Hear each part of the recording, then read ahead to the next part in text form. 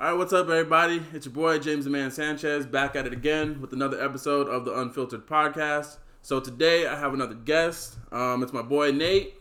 We've been friends since seventh grade, about. About seventh grade. Yeah, seventh grade. That's a long time. It's a real long time. Yeah.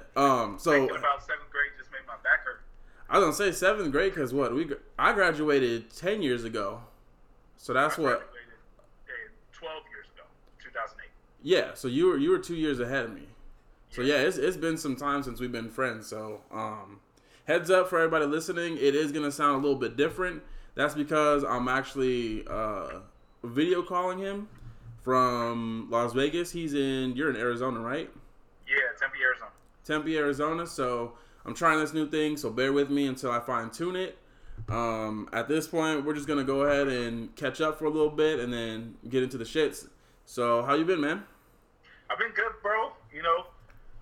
Trying to be family guy right here. I got my 3 kids. Two boys, right? 2 boys and 1 girl, or 3? Yeah, 2 boys and 1 girl. My boys, I got twin boys. They're 5. Okay. And my daughter is 3. And I've already bought enough guns for all 3 of them, so we good on quarantine. There you go, bro. Yeah, I was thinking about doing that too. Actually, my brother he brought it up last time he was on the podcast. So I was just wondering what was the decision behind that. Well, I was going to buy a gun for my daughter regardless because I'm that dad. But yeah. But I'm not talking about. I mean, I do live in an open carry state. I don't remember if Nevada is an open carry state.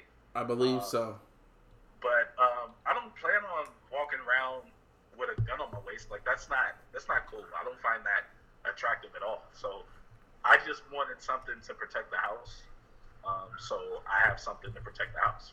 Okay. So that's there you go. Really all yeah, that's the same thought process for me. Was thinking about that. Nevada is not too crazy. It is an open carry, so it's not that big of a deal for me to carry. I don't really find the need to carry outside of the house. It's just basically for self-defense protection in the house, Yeah. So I'm thinking I might do that. But you never know. I don't know. I've been thinking about it for a while, and I still haven't done anything about it, so we'll see. I just got one, so it's not like something, like I thought about it. It took me a while to think about. And even still, like, it's up and away, and like, because I've heard too many things with kids, and I was like, I'll put mine up and away. I can barely get to it in time, so it's kind of counterproductive. It's all locked up in a way. I can't really get to it for a good couple of minutes if somebody come in. But I'd rather keep my kids protected from it as well. So that's the whole other situation. You know what I mean? Yeah, that makes sense. Yeah, I get you on that. Shit, what else was I gonna say? Oh yeah, how much was it? How much did you pay? It was a couple $100. It wasn't too much. I got it. I went with a police officer friend of mine, ex-police officer friend of mine. He was going to school to become a police officer. I don't know what it's called, but he was doing that. He said he could get a discount on things like that, so I went with him, and we got it from a legit spot over in Arizona. Okay. And that way I could get that and kind of not have to spend an arm and a leg. But I got it some months ago, almost a year ago. And it's like I said, I had it all put away. I had gotten a case for it and all that stuff. I had it stays locked up in the closet.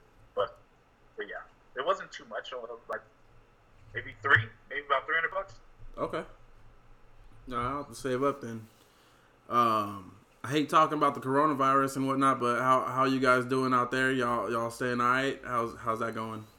It's all good. I don't know if you've heard any of the news for Arizona, but they're trying to do a stay in place initiative here in Arizona where they're trying to keep everybody in the house. It hasn't been. It's supposed to be put into effect today. We'll see what happens with that. I'm still doing research on it because I need to know what I can and can't do once that really goes down. Yeah. But it's an interesting thing. We're trying to stay stocked. I saw this site where you can send an email and kind of get food prep or like meal prep kind of started, so you can see what you have, like what meals you can make and things like that. Okay. Just to kind of keep up with stuff and make sure make sure we're not hungry. We're not just keeping ourselves out of house and home, depending on how long we're going to be in the situation, which sounds a couple of months. Also, my kids get to stay at home until, well, they canceled the rest of the school year for kids. Wow. So the whole school year is done. Yeah, whole school year is done for everybody in the state. So it's an interesting process. I don't call it homeschooling. I call it crisis schooling. For crisis schooling our kids, because homeschool is a really different thing. It takes a whole lot more. But we're trying to do the best we can with the kids and all that stuff. It's just crazy. Trying to make sure that we're all good at the house and my wife is all good. You know what I mean? Yeah, I feel you. I can't even imagine how it would be with having kids being out of school, because I feel like for a lot of people that's something that, like, that's where it's almost like a daycare. It's almost, somewhere safe where your kids can be for like up to 8 hours of the day. Usually a shift of work or whatever it may be. Mhm. And so it's interesting. It's an interesting way to think, and so one thing that me and my wife were talking about a lot with this kind of situation is that if you're going to keep the kids at home, then someone needs to be home to watch the kids. Yeah. Which means that, especially since the norm now in this society, a 2-parent household, both parents work. It's not typical for only one parent to work. Yeah. Excuse me. Too much gas from this beer. But it's not typical for only one parent to work in the household. So then, with most rental properties and things like that, still looking for where that rent is coming from, how is it expected that things are going to get paid and paid on time if the majority of individuals in this country don't have a savings? You know what I mean? Yeah. They don't have saved up. Because I'm only mentioning this because I remember something you said on a couple podcasts before. But it's for people that don't have a savings, for people that they're barely making a paycheck to paycheck. If you're taking away one of those incomes, then how do you expect rent to get paid next month? Yeah. Yeah, I get that. I for sure get that, because my apartments said to call them up and try to make a payment arrangement, whatever it may be, for the next month coming up, to let them know. But I feel like all this stuff is just going to have to get paid back eventually. It's not like all right, don't worry about rent at all. Like, this month coming up, you're good. Like, all of May, you don't have to worry about May rent at all. You're good. Because April's already getting paid for. It's May that's going to be the next one that's coming up, So, I think that's something that, at this point, I think people need to just understand that it's just going to be a loss. It's just, people got to understand, all right, bills are not going to be paid if like a whole entire city shut down, Yeah, I had to talk to Sprint on my phone bill, because I was like, you can't cut my phone off. I don't have an income. Mm-hmm. It's not my fault. You know what I mean? Yeah. So I was like, you can't just cut everybody's stuff off. I know energy companies and water companies and stuff like that have decided not to cut off those amenities yet because of what's going on. Yeah. So we've at least gotten it that far. But I think it's slowly but surely getting there. Mm-hmm. Slowly but surely gonna get there. Because the same with the energy companies over here. They said that you're good. You don't have to worry about it. Obviously, let them know so that way they're understanding, and they'll be all right. Yep. Well, shit. So, I'm gonna switch from the corona. I feel like that's just been. Do you ever get sick of it? Like, do you just get sick of like looking at everything and hearing about it all the time, like nonstop, especially because of the quarantine? Yeah, I'm tired of talking about corona, bro. Like, okay. there's so much other stuff to talk about. Like there's like even other serious situations that's going on. But like there's more to talk about. That's why I try to stay in my arts and stay in my writing, and I try to stay on my creative side, so that way I can focus on that stuff. And I can see, when I look back at this time with my writing, I can see how situations like this affected that. But I definitely, like, you're not going to see me write a story about coronavirus. I'm not going to. It's not going to come out. Yeah. It might, if someone convinces me and pays me enough. But but you're not going to see me. You're not going to see me willingly write a story about coronavirus. It's not going to happen. Speaking of stories, how long has your book been out for? My book has been out for a little over 2 years. Okay. Last month it had been out for 2 years. It's on Amazon. Indecent Exposure, a collection of flash fiction and poetry. That was published in 2018, and I have been trying to push it ever since because I love it. It's my baby. You know what I mean? Yeah. I ended up getting a copy. I want to say two weeks ago when you plugged it in, sure. on the Flash Friday or whatever. Mm-hmm. And so I ended up getting that for all my listeners, the people that that are listening to me. I would definitely recommend it.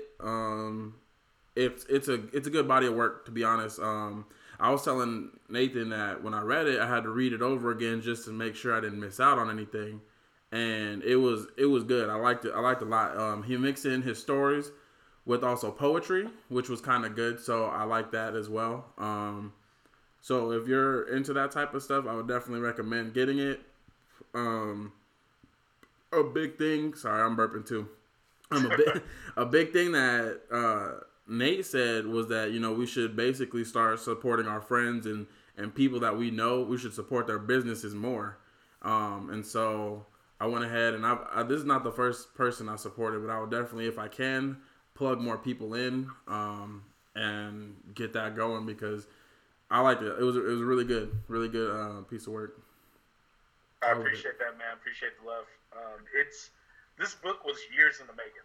I started writing pieces of this back in high school, so it was like I wrote a story here, wrote a story there, and I didn't think anything of it at the time. It was just poetry and pieces that I was writing, and or even just a sentence that I thought was interesting. That mm-hmm. I thought just the way the words were strung together was an interesting way to string words together. And I decided, I'll just write things down, and who knows what'll come of it. I wasn't really planning on writing a book until a good friend of mine, another writing friend of mine, inspired me to publish. He had about, at the time he had 7 books on Amazon within a year, and then now I think it's up to 12 that he's written so far. And he was telling me, if you're gonna do it, just do it. Don't worry about at first don't worry about the readers. Don't worry about how you're gonna publish it or how you're gonna make money. Publish the work so that somebody can hear it. Somebody can hear your voice. So I was like, forget it. I'll just put it out there. So I went through the process of getting it kind of in format.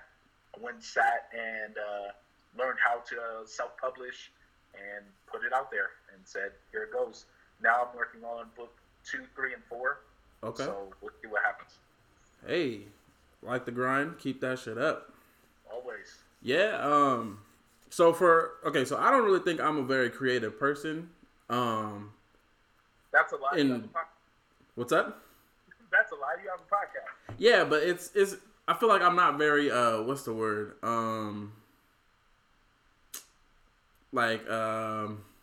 Fuck. Can't think of the word right now. But basically, I don't think I actively am creative.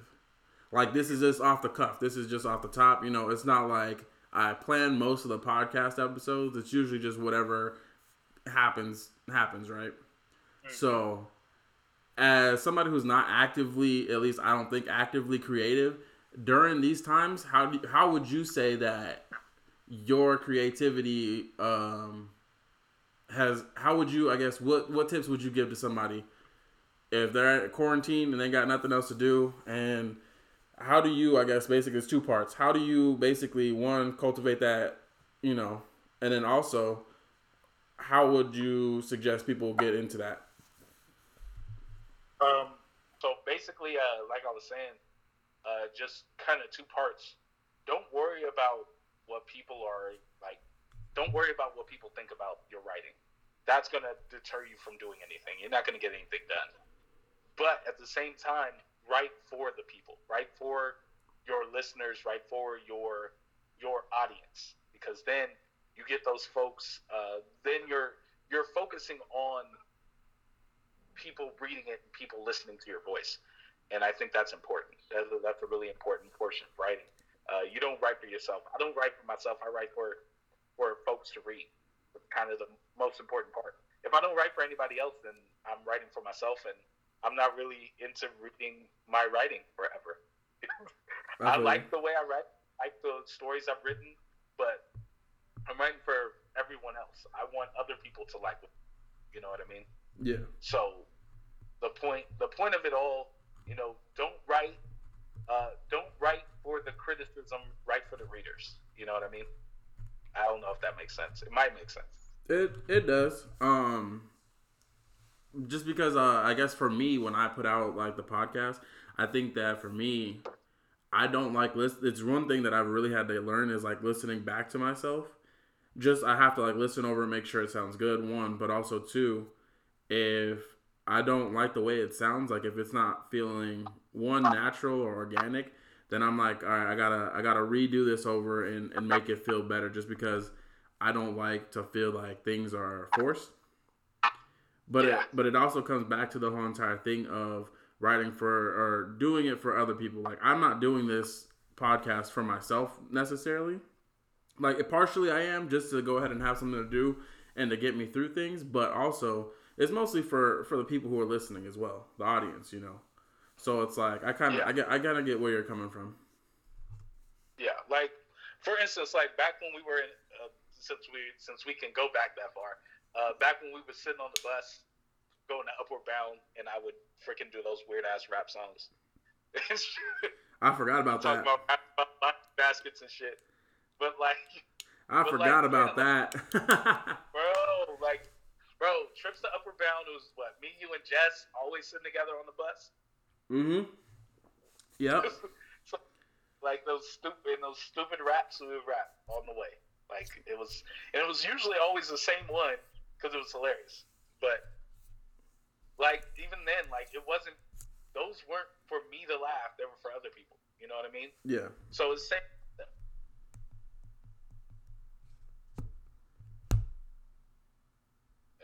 I'm out of beer. I'm upset now. But yeah, it's a concept, bro. Like we write, for our listeners, we write for our people that we want to read. And like even this book, for example, I wrote that book with my mom in mind. So even though like some of those stories I don't know if I want her to read necessarily, but I wrote that with my mom in mind. Like folks that ride the bus to work and they don't want to miss a bus stop, stuff like that. I wrote the reason on the back of the book. If anybody purchases the book, you can kind of get the breakdown of what the book is and why the book is. But I write it for the folks that are in a rush, the folks that don't get a full lunch break, the folks that got to ride the bus, a couple hours to get to work. Yeah. So that way they can read and kind of lose themselves for a minute without having to worry about them missing their bus stop or being back to work too late or getting hounded by their boss or whatever, you know what I mean? It's for us, and it's short. Now, my next book is short-ish. It's still a little longer. The chapters are pretty short for the same exact reason. It's written that way for folks that don't have time to delve into a full novel, a full epic. Not knocking epics and novels, longer novels and things like that, because I think those are beautiful. I've read long novels and epics and things like that. The Lord that shit, and those are really cool reads, especially when you have the time to do it. But I'm writing for people that don't. I think those long reads serve their purpose. Like each type of so for your shorter versions are good. It serves its purpose for that. versus like the Lord of the Rings, the Harry Potters, the long books. Those serve its purpose. It's great, but it affords the writer to be that descriptive, to go deeper in the story, I guess, you know. But I think I appreciate the fact that yours are short, because in that window that you're giving yourself, you're able to still go ahead and paint the picture of what it is that you're trying to basically get out, you know. For sure, I appreciate that. Thank you. Yeah, because I was reading them, and it's cool. I was thinking it's crazy how the mind will put yourself into whatever it is you're reading. Does that make sense? So, like, for example, the very first story, what was it called? Give me a second. I think I have it here. The very first story that you put out was lying. Or was it, no, not lying in bed with you? It was another one. I don't have the line. Yeah, tan line. I was reading that, and it's weird because I was basically starting to go ahead and picture myself into that setting, whatever it is that you were, wherever that was that you had in mind. I don't know if it was the same place, but I was able to go ahead and read that, and from that make up my own settings and surroundings. It's weird. Yeah. And I think that's the crazy part about writing, is like that as people we're able to do that, but as writers I appreciate them more because they're able to. I guess that's the reason why you would read, is to go ahead and be transported from somewhere that you're already at physically into somewhere that this writer's taking you. Does that make sense? Yeah, it makes perfect sense. Like, it's the whole point of writing and being descriptive as a writer is to be able to take yourself, like, because I mean, as I write, I take myself from my current state, but being able to take the person, the reader, to a different place, you know, pick them up and out of, you know, whatever the things that they're dealing with, whatever bullshit, or even if it's not crazy stuff, you know what I mean? Yeah. But being able to pick them up and transport them to somewhere where they can envision themselves as someone else, whether that's good or bad. Now, Tan Line, of course, isn't the most happiest of stories. It's actually kind of trifling in a way, but it's written that way in order to make the reader feel a certain way, to bring that emotion out of someone. Yeah. You know, to think, oh, if I was in this situation, you know, would I act the same? Would I react the same? How would I treat that other person that I'm in the same room with? You know, if I'm in the same situation. Yeah. And it's an interesting, and it's the reason I write, because I like transporting someone to something else and make them feel some type of way without thinking of a better way to say it. But I like making people feel some type. It's a good way to feel, even if it's angry. I want someone to read something I've written and come to me and be like, why would you write this bullshit? Like, well, why would you do that? Like, why would you do that to this person? That's fucked up. So I think that's a great way to write, to bring someone's emotions out. Yeah, I agree. Yeah, I definitely, yeah, I liked a lot of the stuff that you put out there.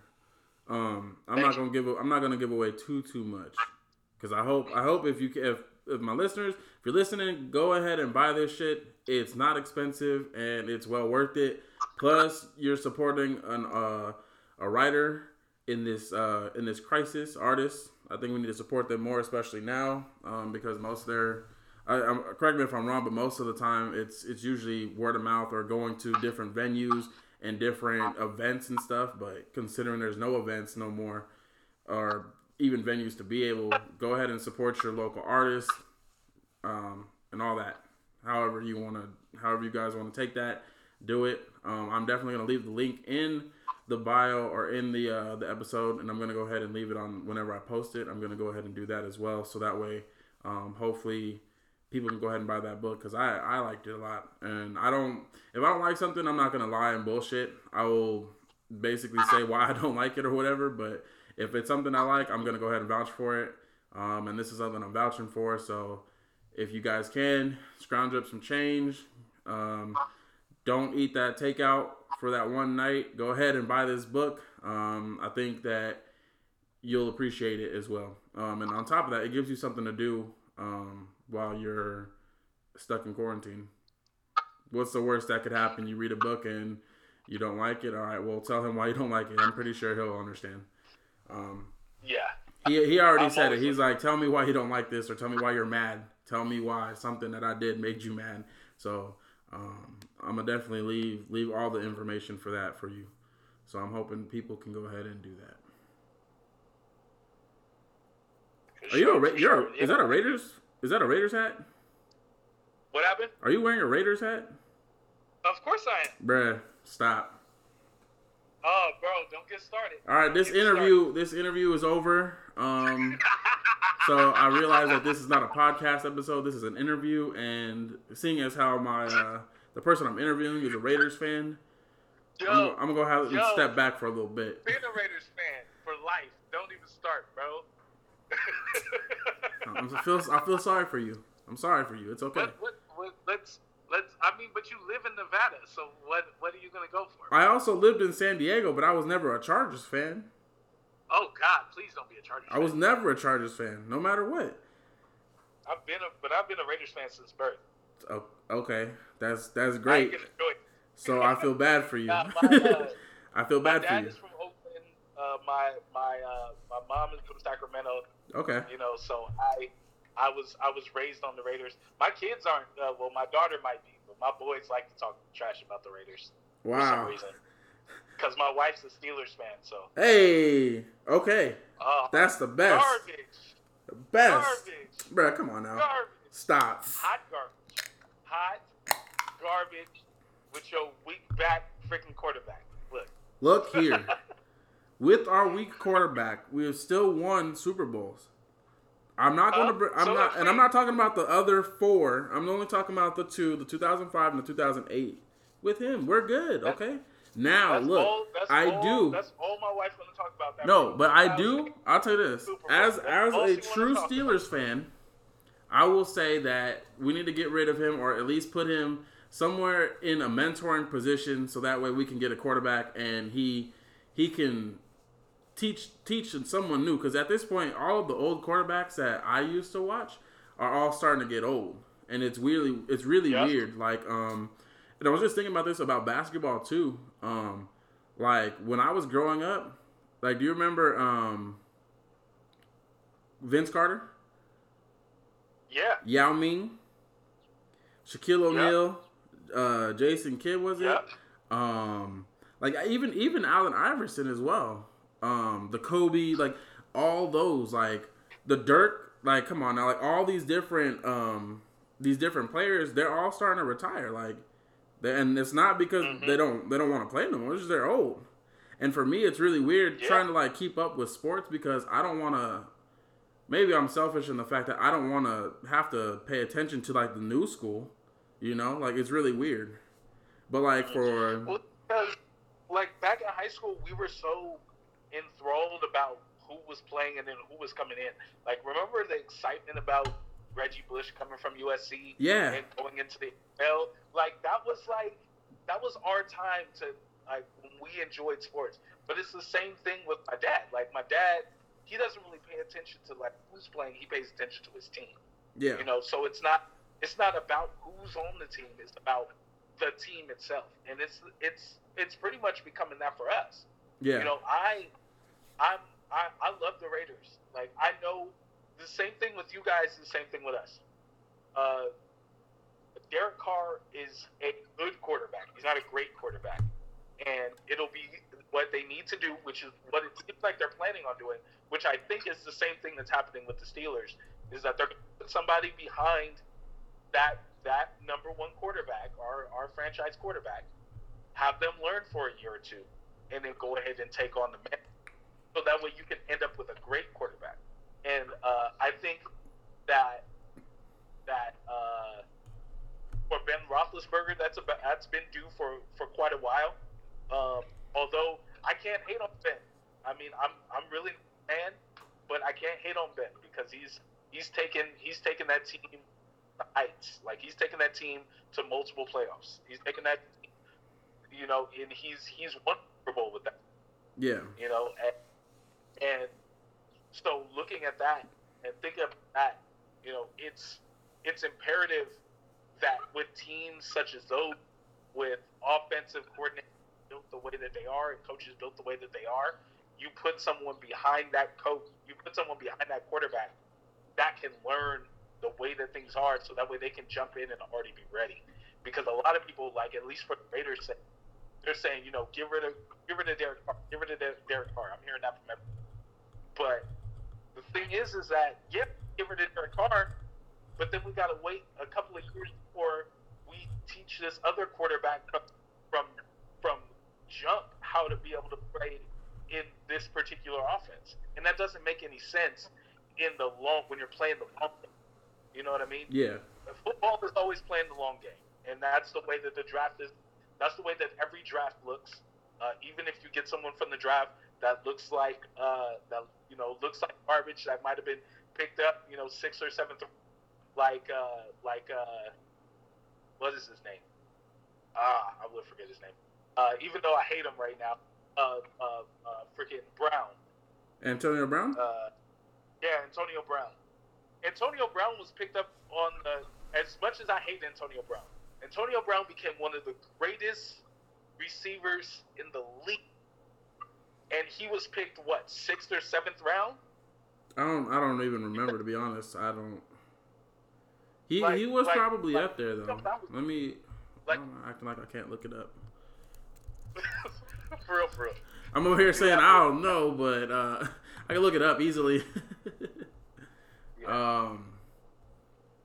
Let's see.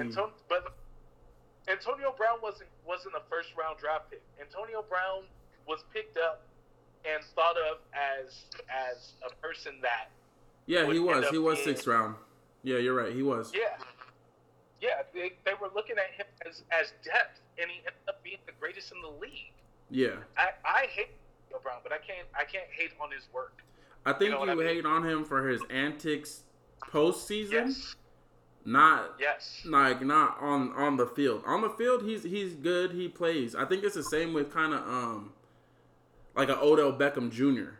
Odell Beckham Jr. puts in that fucking work, but his what is it? Not even like his attitude, but his not even his temper either. It's just the way he gets too excited, I guess you could say, on the sidelines, and when that starts to happen, like for example, this last season when he was playing for I believe the Browns, it was cool. Yep. He wasn't getting as much yards though as he's normally used to when he was with the Giants and stuff. And I could understand that's frustrating, but at the same time, like you gotta ride with your team at this point. You're already there. Yep. You knew what you were signing up for, and you just gotta ride that shit out. And I think that's the thing that I think that's what I don't like about Antonio Brown. He was great when he was there. He could have easily been continuously playing for the Steelers, but he needs to like calm that shit down. He's too much of a risk, And I feel like after listening to back in last season, after listening to what last off season, I should actually say, after listening to what Le'Veon Bell was talking about when he was talking about the Steelers back off Steelers, what was going on behind the scenes. That's what made me understand that it wasn't just Antonio Brown, but it's kind of something rampant across the NFL in general. Is that you get somebody great and you give them that favoritism. Yeah. They don't. But like when you have somebody great already, like before, I forgot who it was that was already playing.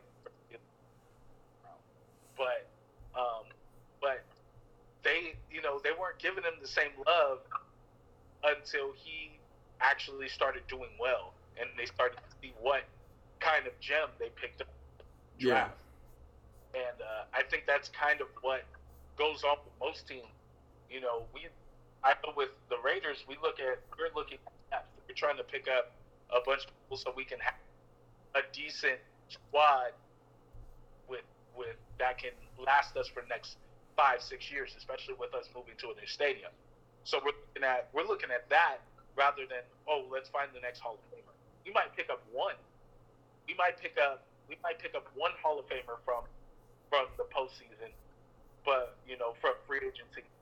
But we're not looking at, and I think most teams, I know the Steelers are, because I can't help but listen to the Steelers stuff because of my.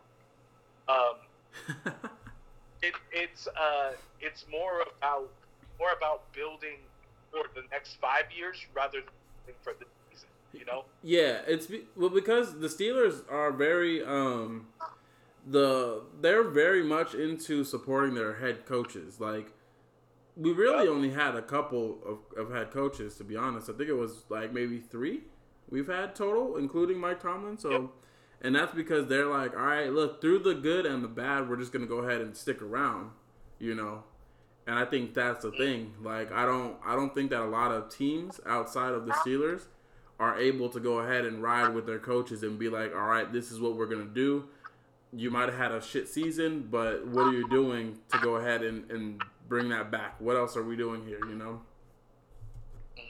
So I think because like when they have bad seasons, they immediately say, oh, throw that coach out. We're gonna go ahead and get somebody else. Sticking to your guns is always a great way to deal with situations like this. I mean, look at the NBA. Like, most of the time, you have a coach in the NBA, they're going to be there for a good little while. You're not looking at jumping coaches for, like, every year, like the Raiders did for a little bit, Yeah. Like, yeah. Yeah. I may love the Raiders, but I know when we're at fault. I know when we do some stuff that don't make no damn sense. But like, it's the places like the NFL, places like the MLB, like baseball. You don't hear about people switching coaches every year. Yeah. They're there long term usually. Baseball. Yeah. They like, a coach is there long term. Like, we've had coaches in baseball. You have coaches die playing for their team, coaching for their team. Yeah, they're just so old that they just been there for like that long. Yeah. But I think it's the build of baseball. Like, baseball is built for the long. While basketball and football, they're not built the same. They're not built for. Once you age out, you age out. You know what I mean? Yeah. While you look at, like, it's the same thing with boxing. Like, you have people that are like super old in the corner for some boxers, and you're looking at these people like, man, like, can you throw a punch? Like, I'm scared.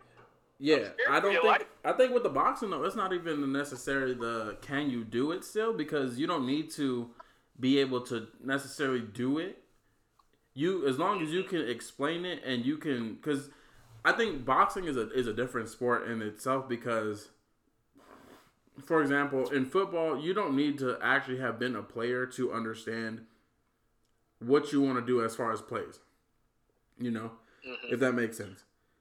It helps, don't get me wrong. It does help. And the same with basketball. It helps if you've been a player, because there's been players on the NBA who have transitioned from being a player to now being a coach. And it helps because you've been in it.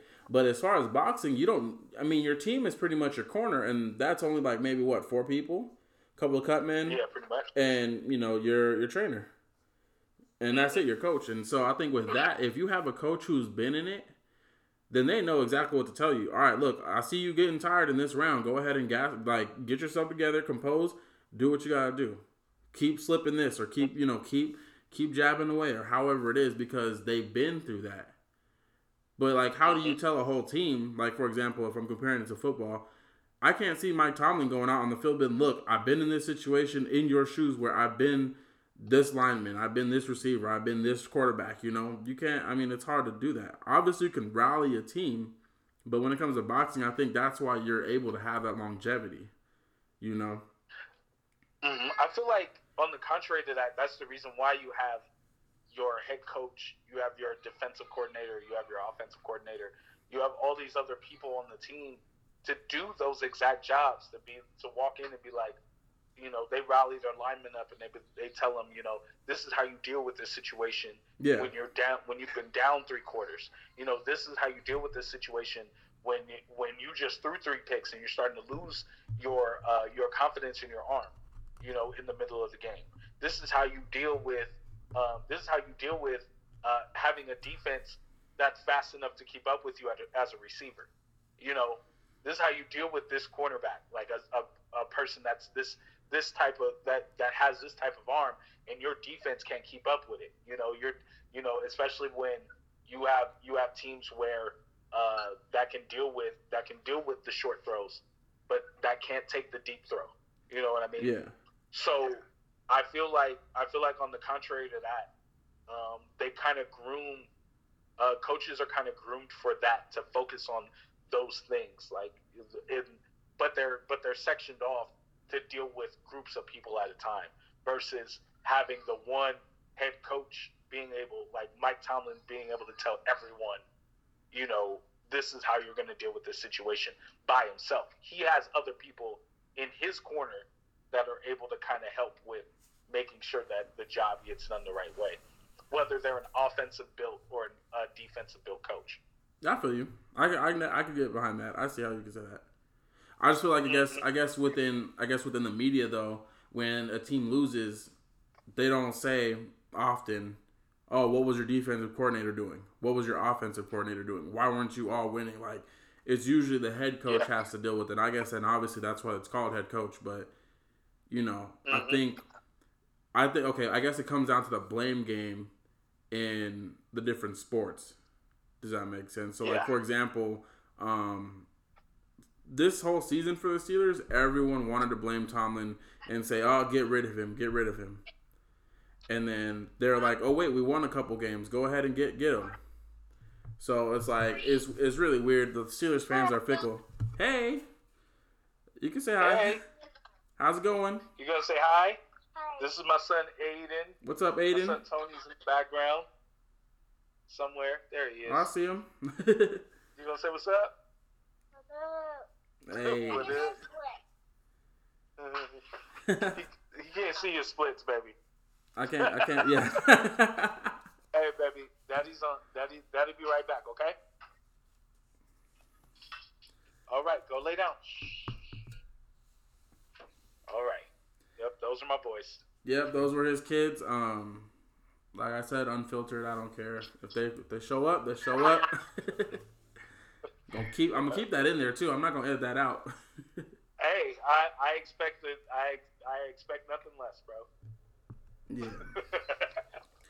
So yeah, my kids need to go down for a nap. So it's nap time. So we're hitting around the 45-minute mark. Is there any last stuff you wanna talk about? Anything you wanna plug in here before we start to dip out? 2 things I want to plug. The first one is definitely check out that link that you're going to catch from your boy James. He's going to go ahead and post that link about my book, Indecent Exposure. Definitely check that out. That is a definite support your local artist. Even wherever you're at, definitely look around and support your local artists. A lot of us are struggling. Our actor friends, my wife was on tour for doing theater on tour, and her tour got canceled over a month before she was supposed to come home. She was on a 6-month tour, and it got canceled, and that was income. That was paying rent. Hey, sorry to interrupt. So what happens when those types of situations happen? Does she still get paid out, or is it like an insurance type, I guess, or something to cover her? It depends on the theater. It all when it comes to acting, it always depends on the theater. So for Savannah, she was fortunate to be with a theater that was able to pay out a good chunk of what they were going to make while on tour, because she was getting per diem, she was getting her regular amount that she was getting on the norm, because she was getting paid. Dang it, me and words are struggling, says the writer. It's all good. I'll do some filler until you can find the words. Yeah, exactly. So she gets paid. She got paid a salary while she was on tour. So they were, because she was a salary worker, they were able to take care of her, but not as much as she would have been getting the whole time while she was on tour, because she had a whole another month to go. Other theaters that pay, they pay if they can. I mean, a lot of these theaters only are able to pay depending on the amount of tickets that they sell. So, but a lot of these, as well, a lot of them pay out of the goodness of their heart, and they take care of the artists that are around them and make sure that they're all taken care of. So I would, in my wife's case, she was able to get taken care of somewhat, but in other actors' cases, they're not able to get taken care of the same. There's a lot of friends of mine that were booked for, gigs upon gigs for the next couple of months that won't be looking at anything because we're probably going to be sitting in here until August. Yeah. You know what I mean? So that's a few shows. That's quite a bit of shows. That's not even a few shows. That's a whole summer season, right? Or, yeah, that's and spring, right? Because there's spring season and summer season, right? Or am I wrong? No, you're right. Okay. So the thing is that most shows run about 2 months. Yeah. That's a typical length of a show. Now, there are shows that will run a little bit longer. I've seen shows run 3 months. It all depends on what theater you're working for. But the theaters that pay, like in this case, they're only able to pay usually based off of ticket sales and pre-sale. And if they're not able to pay that, then that's it. That's all. They can't pay these actors that have been waiting, that have been in rehearsal, that have been working their asses off. And then you have these theaters, these smaller theaters that aren't able to pay their actors, but they just need to be able to pay to keep the lights on. Mm-hmm. And a lot of these places aren't able to pay anything because they were staying open based on patronage. And a lot of these places aren't getting patronage anymore because of what's going on. So they're trying to go online. And like you mentioned earlier, when we mentioned the cabaret, that was to support one particular theater. There's a lot of things going on where theaters are trying to stream videos and things like that in order to keep their doors open, to keep the lights on, to be able to open up another season so that way they can earn. Yeah. And it's really difficult for the artist community, but for all of the artist community, I should say, because all of us are struggling.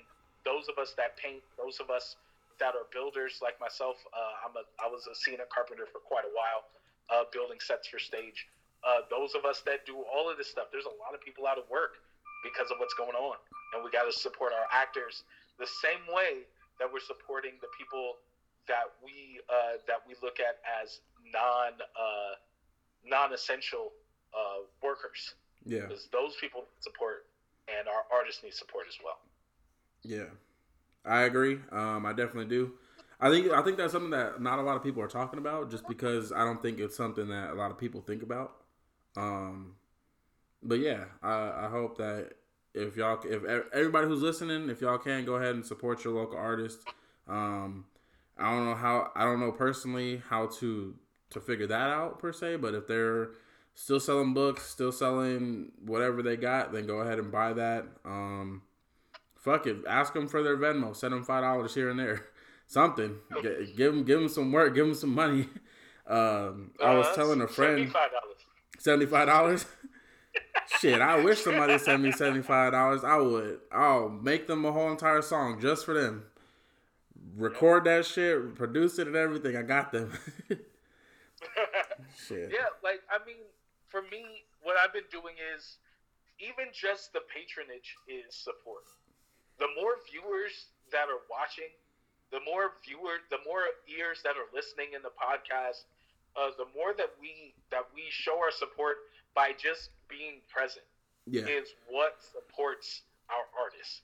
So just being a person that's listening to your podcast is support, because that's going to get more people. Me saying something about this podcast can get somebody else to listen, even just one. Yeah. So it's always, with going back to the word of mouth that we were talking about before, it's always important to push, and everybody has somebody that's an artist somewhere in their family, somewhere in their friends group. You know, they have a bandmate that just lost all their gigs, you know, because of this thing, things like that. And you can support them by buying their merch, or even just by going on their YouTube and listening to what they play. You know, that's always important. And I think that if we all chip in and just be patrons to each other's art, that's important. You know, and that can help, especially in times like these. You know what I mean? Yeah, I definitely agree. Yeah. If y'all listening again, like I said, I used to when I very first started this, always wanted to have like a quote or something to leave my listeners with, but I kind of stopped doing that a long time ago. But I guess I usually try to leave like a message. So last time was just, you know, love those around you, support them and whatnot. Again, it kind of just carries over into this one too. Support your local people. Don't be moochers. If you got friends who are doing things, pay for it. Because that is the best way you can support your friends. Don't ask for it for free. I might have been guilty of that myself personally, but now that I'm a little bit older, I realize, all right, it's like pay your friends for what they're offering, because it means more than to ask for something for free. I could have asked him for a free book, but I would rather support. I'd rather give him my money and make sure he knows, like, look, I'm paying for this. I want it to go to you, you know. So if y'all got friends out there who have services that you might use, might need, might go ahead and have, pay them. Because at this point, and even after this is all over and we're said and done with, make sure you still support those people, because it shouldn't take just a crisis to go ahead and support those around you, or for you to want to go ahead and reach out to people. I think that's something that a lot of times happens, is that we go ahead and once something happens, then we make a move. You know, like when we lose somebody, we make that move. You know, or we feel like we need to go ahead and say this, like try to live a little bit better. You know. Yep. Support them while they're here, man. Support them while they're here. Exactly. So I think we're gonna go ahead and wrap up this episode of the Unfiltered Progress podcast. It's been your boy James the Man Sanchez. I don't know, what do you go by? You know I go by Nate. That's what it's gonna be. If you're looking for my book, it's Nathaniel Jones, but you can always find me at Nathan P. Alfred anywhere else. But yeah.